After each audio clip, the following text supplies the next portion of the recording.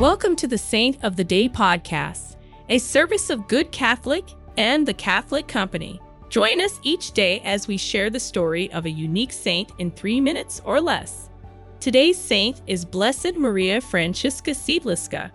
Blessed Maria Franciszka Siedliska, who lived from 1842 to 1902, was born to a noble and wealthy family in Warsaw, Poland.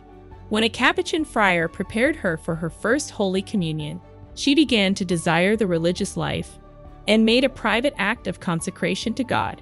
Her father was greatly opposed and said he would rather see her dead than lost to the cloister.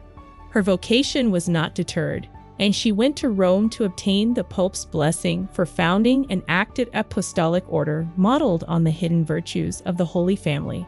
The Congregation of Sisters of the Holy Family of Nazareth was formed in 1875, and she took the name Mary of Jesus the Good Shepherd.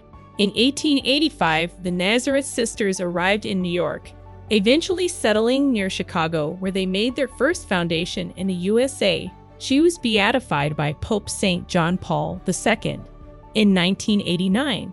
Her feast day is November 21st. Say a prayer asking for the intercession of the Holy Family. Blessed Maria Franciszka Siedliska, pray for us. Thank you for tuning in. This is a Good Catholic podcast. If you liked what you heard, check us out at goodcatholic.com and make sure to subscribe to our YouTube channel.